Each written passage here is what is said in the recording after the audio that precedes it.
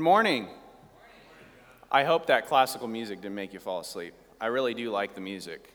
But I know after listening to a loud worship set that that's a little bit calming. So I don't want to make you fall asleep, so I'm going to start with prayer. Oh, wait, that's a bad joke. All right. So I'm going to start us off with prayer this morning. Heavenly Father, as we come before you, we just ask, God, that as we get into your word in the book of Joshua in this series, God, you would open our eyes to what you did through Joshua, through the people of Israel, but most of all, that we would get a glimpse of who you are. And God, we need to know who you are. It's ever present every day in our world right now that we need to know the God of the universe, the one that created us, the one that loves us and lives present with us. And so, God, today as we learn about your plans and how you have a succession plan for each of us, God, help us to see what that looks like and make adjustments so we can be part of your plan. We say all this in Jesus' name. Amen. So this is the first Father's Day that I've had, being a father of 4, okay? So I'm going to play a little game this morning. I didn't tell my wife I was going to play this game, so maybe that's a bad thing. So if you are a father, I want you to stand up, okay?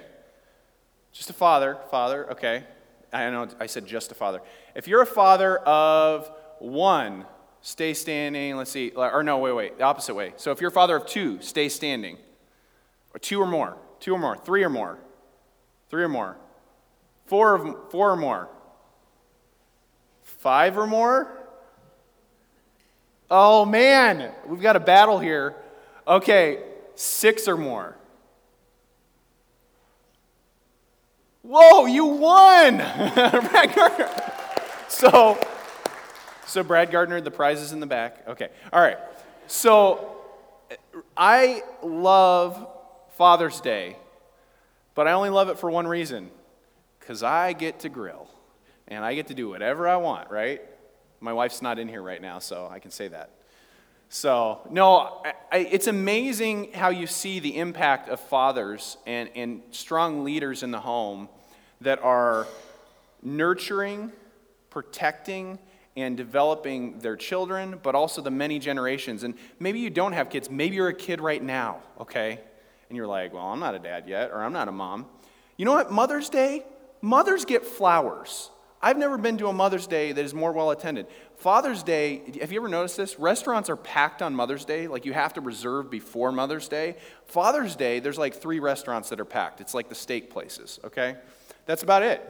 There's no other place that's packed. So I think Father's Day is a great time to start a series on the book of Joshua.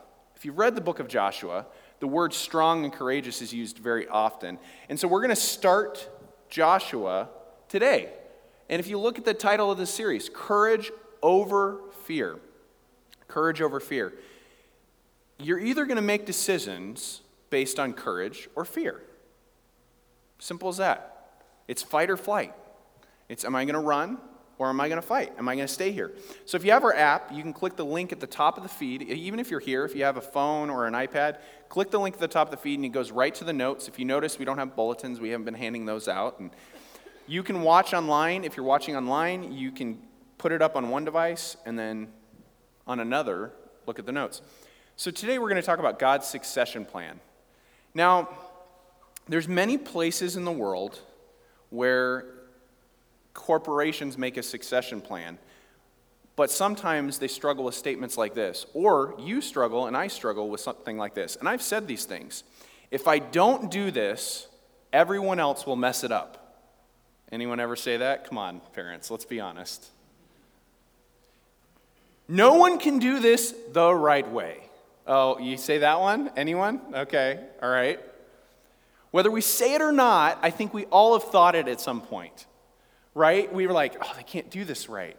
And sometimes it's like, why am I expecting my 5-year-old child to do something that I never did when I was 5, and no other 5-year-old could do that? So the problem with thinking that, first, here's the obvious thing, is pride. As if you're the only one that can do that. or do it the right way. We forget, no matter if we do something to further the plans of God or someone else does, it's still going to happen. So no matter who does it, it's still going to happen if it's God's plans. And so we don't need to stress about it, or we don't need to say we're the only ones that could do it. If I were to die of a heart attack right now on stage, there's someone else that could preach here. Maybe in the room, I don't know. There's people that could preach in the room. Someone else can. But yet, we don't think like that. Like, we think that we're the only ones that can do something. We can't think that we're the end-all of God's plan. And we really have to ask the question, are we training up the next generation of God's people with the promise and the words of God that are in this passage in Joshua chapter 1, I will not leave you nor forsake you? That's the question. Are we training up other people that way? You're going to see in the book of Joshua, and this is more of an introduction for the whole book, God had a plan well before the human characters had any idea what was going to happen. They didn't have an idea. They didn't know what was going to happen next. And God's plans, now this is important. If you get anything today, this is important. God's plans will not be stopped by your lack of involvement. They just won't. They're still going to happen. He will just use other people. And so I don't know about you, but I want to jump on that train rather than sit on the side of the road. So it's really important that we're not left out of what God's plans are. And so in order to understand the book of Joshua, we need to look at what is happening leading up to chapter 1. So turn with me, if you have your Bibles, you can turn with me to the end of Deuteronomy. It's literally the page before Joshua. And I'm going to refer to it a little bit, but the great liberator that God is, he used men. One of them was Moses. So Moses is someone that wrote the first 5 books of the Bible. He's this major character. Moses, although he was the one that God used to liberate the Israelites from slavery into the promised land, he disobeyed God. Imagine that. Someone that sinned. He didn't lead well. In Numbers chapter 20, when God told him he told God that they were thirsty, and then God said, and I know this sounds crazy, I'm going to bring water out of a rock. And Moses doubted. Moses doubted. That was it. His sin was doubt against what God said he was going to do. That was it. So God said this in Numbers chapter 20, because you did not believe in me to uphold me as holy in the eyes of the people of Israel, therefore you shall not bring this assembly, the people, into the land that I have given them. So the succession plan was already in motion. The succession plan's in motion. God's plans were going to be further than Moses. Who is going to be the next leader? Who would get done what God had promised to do? Who would be the person? Well, here comes in Joshua. And Joshua, the character as described when I was a child is he was kind of young. The reality is he walked with Moses as his assistant for 40 years. I don't think he was young. He wasn't a young guy. 40 years. Anyone want to apprentice for 40 years? You want to raise your hand? Anybody? 40 years. He was with Moses when he received the law. It says in Exodus 24:13, when he went up the mountain to see the Lord, that's when he was with him. He was with Moses when God spoke to him in Exodus 33:11. He was there. It was like he was his shadow. It'd be really creepy if Aaron just followed me around while I'm preaching, right? That's what Joshua was doing. He was following Moses everywhere. He was everywhere. He was Moses' assistant for 40 years in the wilderness journey. He was at the mountaintop with God, and he was also at the valley when Moses was struggling in the wilderness and didn't believe that God would bring water. So he was at the mountaintop of the valley, and that was his training. And Moses is called a servant. Now you wonder why I said to turn to Deuteronomy chapter 34. In Deuteronomy 34:5 is one of the most important phrases regarding Moses in the entire Bible. It says that he is a servant of the Lord. A servant of the Lord. And eventually, Joshua gets that title. It's about when he dies, actually. It says he was a servant of the Lord. But Joshua, as Moses' assistant, was not a servant to Moses. He was the successor to the leadership position that Moses had. He was the new Moses. If I give you a little bit more information about Moses, Moses was someone that, he was the one God used to bring the 10 plagues to the Egyptians to get the people out of slavery. This is 1 million plus people that were moved out of slavery, and yet he's not going to be in the land. Joshua was not serving Moses, he was serving God. And his role was to follow and learn from Moses. He was supposed to be his shadow. When we were studying this and we were looking at it as a sermon, we're like, well, why does he use the word assistant? Because that's a word we use now commonly, but in the Bible it's not used commonly. And that means that God already had a plan when it was written that this is what is going to happen and when it was happening. So right before Joshua chapter 1 and Deuteronomy chapter 34, we find out, if you're looking there, we find out that Moses passes away. And when Moses passes away, we find ourselves in Joshua chapter 1. Now that seems like a lot of introduction. But as I've read about this is the biggest transition in the Old Testament. It's the biggest transition because Moses, he was the person that people look to. In the New Testament, there's many times where they talk about Moses and Elijah. Well, those are the two people that they always refer back to as the stalwarts of the faith, the people that are the people of faith that they want to follow. So turn with me to Joshua chapter 1, verse 1, and you can see up on the screen there,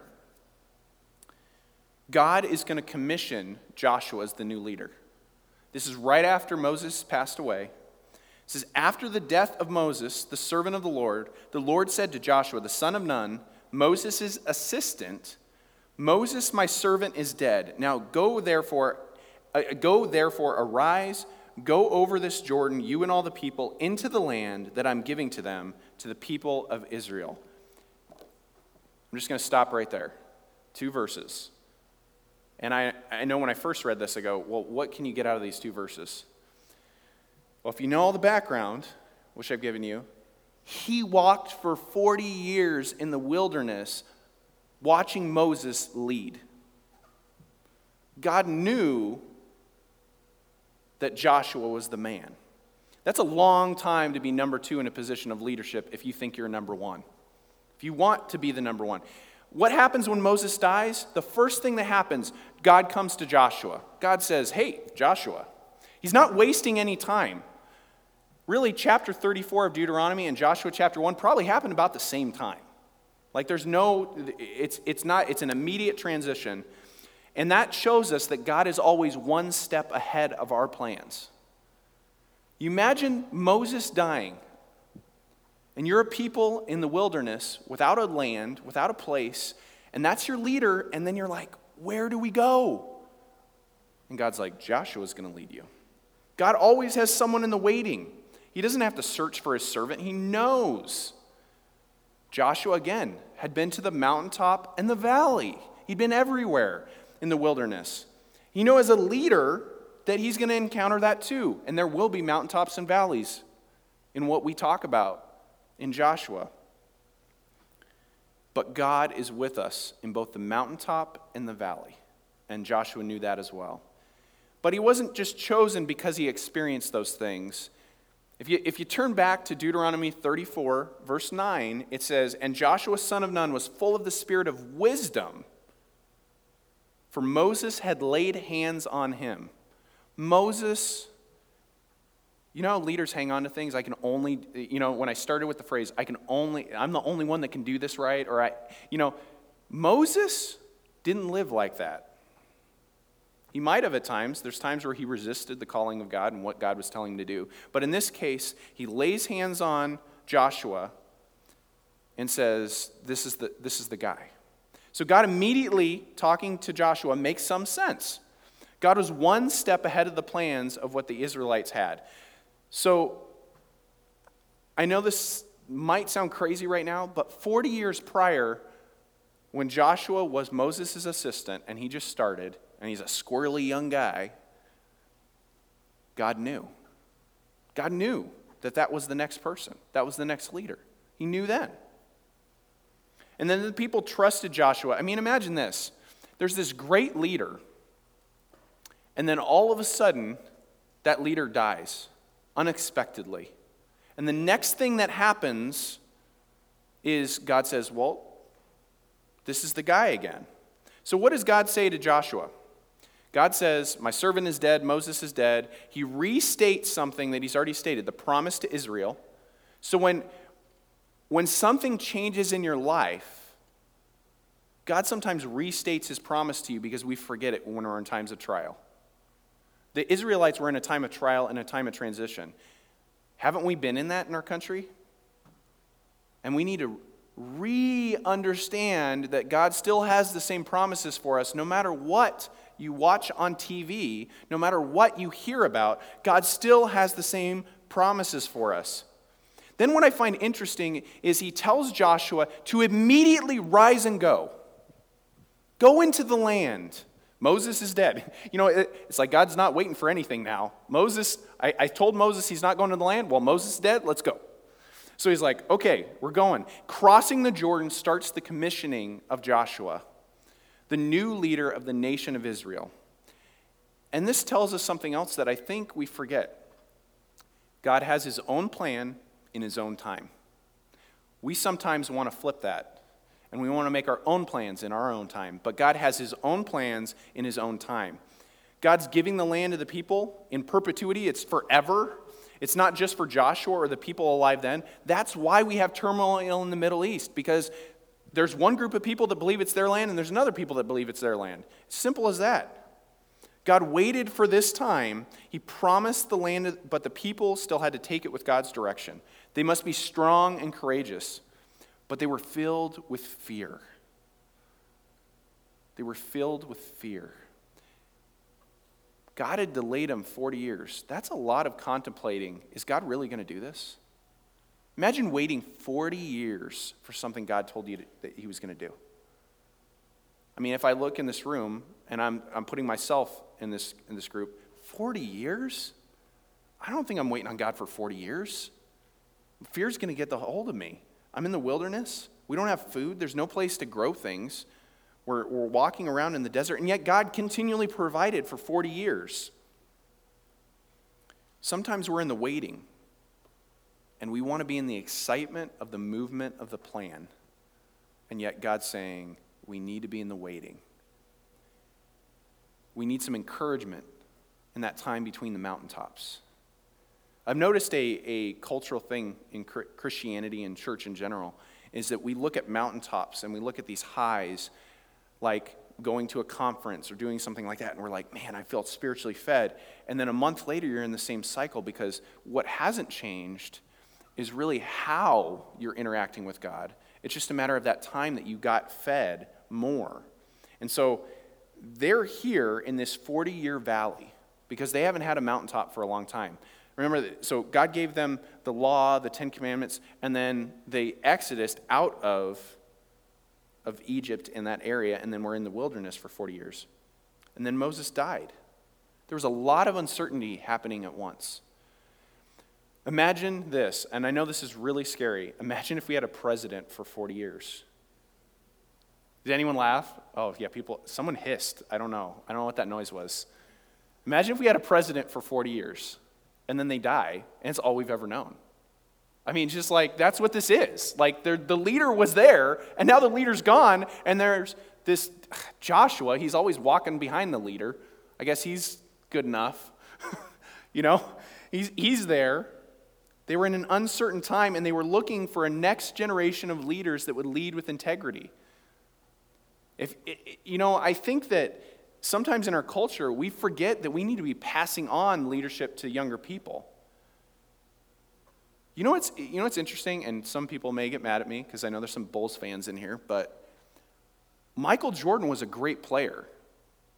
But the only time he coached, he was terrible. I just don't get it. And I look at that and I go, well, what's the problem? He's a great player. Some people are great at what they do, but they never pass it on to the next generation. It just doesn't happen.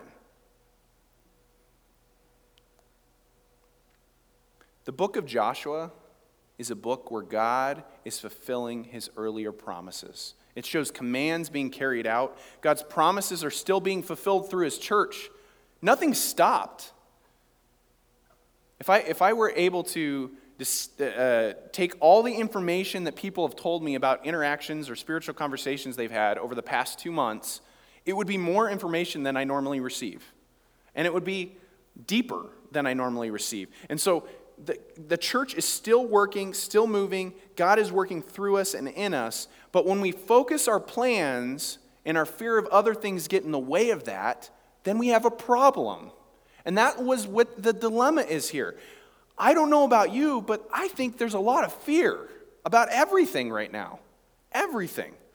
And then we get to the second part of this passage. One of the most reassuring passages in the entire Old Testament. I'm going to read verse 3 through 5. And this is a promise you might need to post on your wall. Might be something that you need to remind yourself of daily. Might be something that you need to say to encourage yourself and realize here. And it's not about the wilderness, though, so no, that's not that part. Verse 3 through 5 says, "Every place that the sole of your foot will tread upon, I've given to you, just as I promised to Moses." God's restating what he's already told the people. God's telling his promises again, because guess what? What do? We forget. When God tells us something, we forget. Verse 4, "From the wilderness and this Lebanon, far as the great river, the river Euphrates, and all the land of the Hittites to the great sea, toward the going down of the sun, shall be your territory. No man shall be able to stand before you all the days of your life. Just as I was with Moses, I will be with you." That's a promise to Joshua, but this next one's the promise to everyone. And I think that's, when you read this, this is a great promise. "I will not leave you or forsake you." I will not leave you nor forsake you. God is with the people. Well, after walking 40 years in the desert, God says you're going to have to walk more. Did you notice that? Hey, everywhere you put the soles of your feet. I'm like, can you imagine walking for 40 years? Living in tents. I can't even, with my family, I can't even get them to be in a tent one night. So I don't know how 40 years is going to go. I got younger kids, it just doesn't happen. Imagine the screaming babies, the craziness, 40 years. 40 years. And they walk into the land of promise. But it's not just a promise to Abraham that's being fulfilled. It's the promise to Moses. And now it's the promise to Joshua. And it's the promise to the people. So verse 2 and 3 say all twice. I want to go back to the 2 and 3. It says all this people and then every place. It's a complete promise. It's not a partial promise. It's all the people and all the land. And that leads us to God's plans are for all people. It's not just a portion of the people. When you receive Jesus Christ as your Lord and Savior, the promise is for you. The promise is for all people, not just Joshua the leader. God's plans are not just for the pastor. It's for the whole church. Can I get an amen to that? Because you guys are the church. Because that's what it is. It's not just for me, it's for all of us. God's plans and promises continue to be fulfilled in his people. God's fulfilled his promise of a redeemed people through Jesus Christ, through his sacrifice, through his resurrection. And we're all part of God's plan, not just those who spend their vocation in ministry, their career. We all have ministry to do, and we have a choice. I talked about that choice earlier. We can choose to be part of God's plan, or we can choose to be part of our own plan. Very simple. I, for one, want to be part of the plan. But there's still a lot that needs to happen here for the people to be in the promised land. And maybe we need to think of it like that, like being with God is actually being in the promised land, because the promises of Jesus Christ spiritually are way greater than a promise of a land or a space. But here is what we need to know. God is clear about the extent of his plan. How far does his plan go? I love details. He says it right here. He gives the boundaries of the land. The wilderness is uncultivated land here. The great seas is the Mediterranean. This description of land parallels previous descriptions both in Genesis and in Numbers. So to Moses and Abraham. During the life of King David and Solomon, both King David and his son Solomon, during that time, they had all the land that God promised. When God makes his promise, he's clear about the extent of his promise. But that's not enough for us, right? It's not enough. We often add to his promises. Well, I know Jesus died for my sins, but I feel like I need to do all these extra steps. But I know that someone told me that going to church is the way to get to heaven. And I kind of like Jesus, but I'll just go to church. We add to things. We put qualification, like when he needs to fulfill things. Have any of you prayed to God and then gave up because he didn't answer right away? I mean, I have. Because I'm like, just get disappointed. We put these qualifications on what he needs to do, when he needs to fulfill it. When there's a lack of clarity, he's the one who clarifies it for us in his word. He's the one who makes things clear in time. God made the same promise to Joshua that he, in verse 3 through 5a, to Moses in Deuteronomy 11, 24 and 25. I'm going to show you this on this slide. This is really helpful for me. So every place where you set your foot will be yours. It'll extend from the desert to Lebanon, from the great river or the river Euphrates to the western sea. And it mentions Hittite country, which is actually just kind of in the center there. And no man will be able to stand against you, and no man will be able to stand against you all the days of your life. How many times do we need God to restate something? And if we're honest, every day. Every day. The people were reading the book of Deuteronomy right before Moses was dying. They were reading what he had written down. It was there, and they're reading this, and then he still has to say the same thing to Joshua.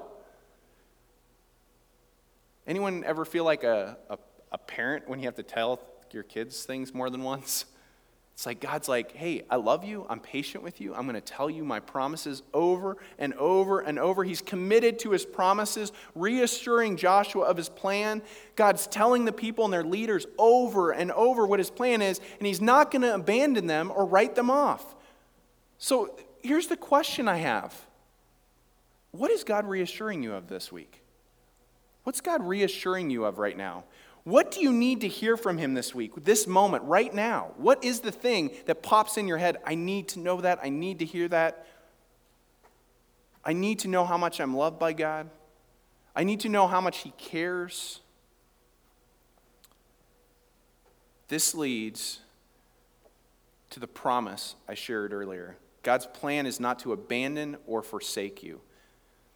You know, he's got the ultimate patience. He's watching us, and we fight and rebel against him, but then we chase everything but him, and yet he's still there with open arms for us to run into. Nothing you have done can keep you from the love of God found in Jesus Christ. It's just nothing. There's nothing. We are on mission as the church because of the same promise, because God's not going to leave us or forsake us. If you look at the end of the Great Commission in Matthew chapter 28, it says the same thing here. The promise is not changed. I'm not going to leave you or forsake you. When you go out and you disciple people, when you share with people, I'm not going to leave you and forsake you. He didn't write us off. He won't abandon us. He won't leave us. He won't forsake us. When God makes his plans, he keeps them. Now, I know this is ironic to share on Father's Day, but my wife says I have a problem. She's pointed out to me numerous times that I say, I plan on it. Any of you guys in the room ever get distracted when you say, I plan on it? I plan on it. I'm planning on doing that. You ever not do what you said you're planning on doing? Okay, let's be honest. Any hands? All the guys are looking at each other. I saw that. So sometimes we struggle with doing what we plan to do. Whether, in my case, I tend to get distracted. I'm like, ooh, what's going on? Oh. I'm like running around in circles. There's a kid doing something. When I say that I'm planning on something, I don't always do it. And I want to make this clear. We can get distracted and other things get in the way, but our plans change. God's plans don't. God's plans and God's promises do not change, and that's the problem. Sometimes we go to God and we think he's like us. And we say, I plan on doing this, or God says he plans on doing that. And the problem is, that's not the case. That's not how God works. When he says he's going to do something, he's going to do it. And you know what the problem usually is patience on our end, because he doesn't do it when we want him to do it. And that's the struggle. He told the people then, and it's still true now, he's not going to abandon you or forsake you. He's not going to abandon you. We need to model the patience God has with us. We need to model that. God is patient when we don't listen, when we take a long time to adjust. I mean, it took Joshua 40 years to get to where he needed to be a leader. Is anyone willing to wait 40 years? To encounter countless struggles as a leader? To encounter revolt? God's patience with the people of Israel overcame a lot. He's not going to leave us and forsake us. His patience was when they worshiped other things. They made a golden calf. Now, we might think that's absurd, but when we sit in front of our TVs and watch football every week, or we sit in front of our TVs and watch a sporting event, we're spending our time that way. We're spending our time other ways. Maybe there's something else that we worship, or that's all we think about. And we're not thinking about things of God. And so they did that, and it overcame that. And then it overcame a lack of faith because of fear. So when you're most afraid, God is most powerful. And what I mean by that is, when the people were most afraid, that's when God showed up in his great power. When you are weak, he is strong. But it takes that one moment where your fear of something else is just small enough, it gets small enough, that you cry out to God. And we're going to see in Joshua that people cry out to God a lot. They're afraid. They don't have courage. That's why he has to keep restating things. And then there was a lack of trust. Maybe you're struggling with a lack of trust in God and his provision. This is an uncertain time. I don't think any of us would say in our lifetimes the world has been the way it's been this last year. It's just, there's no way. There was a lack of trust in his provision, but he reassured them, and I want you to be reassured this morning that the promise of God that he's never going to leave you or forsake you is true just as much as it was in Joshua's time, just as much as it was in the first century in Matthew. It's for you today. God was patient with people for years, for centuries. And yet the question I have to ask myself, why can't we be patient with each other? Why is there so much anger and division in the world? Why can't we look at what God's done for us, the grace he's given us, and give that grace to others? God's not going to abandon us or forsake us, and that's a promise I can rest in every day for the rest of my life. Let us be a church that is on mission with that mission. There are people that need to hear that, and maybe today you'll be around some, and you can say, I went to church today, I heard this pastor talk, and he said, God will not leave us or forsake us, and I think you need to hear that. Maybe that's what God's called you to do today. And if you're watching online, maybe you need to say that out loud. So I'm going to have everyone do that. You know, they do this in class. You ever repeat vocabulary words? I'm going to give you a sentence to say and say loud. So the promise of God, and this is what I want you to say, is I will never leave you or forsake you. Can we say that really loud? It's going to be a garbled mess, okay? But I'll start at the beginning. So, I will never leave you or forsake you. That's the promise of God. Don't forget it. So what? So why does that matter so much? It's because God is always one step ahead of our plans. His plan comes in his own time. It's not in our time, it's in his time. It took 40 years to go what probably even in that time period would have taken 6 months. They must have been going in circles, but it was in God's time. And sometimes we have to wait and be patient. God's plans for all people, clear. He's very clear about the extent of his plan. When someone tells you, I read the Bible and I just don't understand it, well, sit down with them and read it to them and allow God to illuminate his word to you. Because if you have faith in Jesus Christ, you have the Holy Spirit. It's not just in the pastor that's on the stage, it's in the people of God. And his plan is not to abandon or forsake you. That is a promise that I could listen to the rest of my life every day. That is a promise that I needed to hear. That's a promise I need to hear. And I know if I need to hear it, we all need to hear it. So this morning, as you go from church, there's someone that needs to hear that this day. Today. I'm going to pray, and my prayer is that God will fully saturate our lives with that promise and help us to understand that. So when we're afraid, when there's uncertainty, that he is there with us. And we don't have to have all the answers because he does. And he knows. And he feels what we're going through. He understands it. Let me pray. Heavenly Father, we come before you.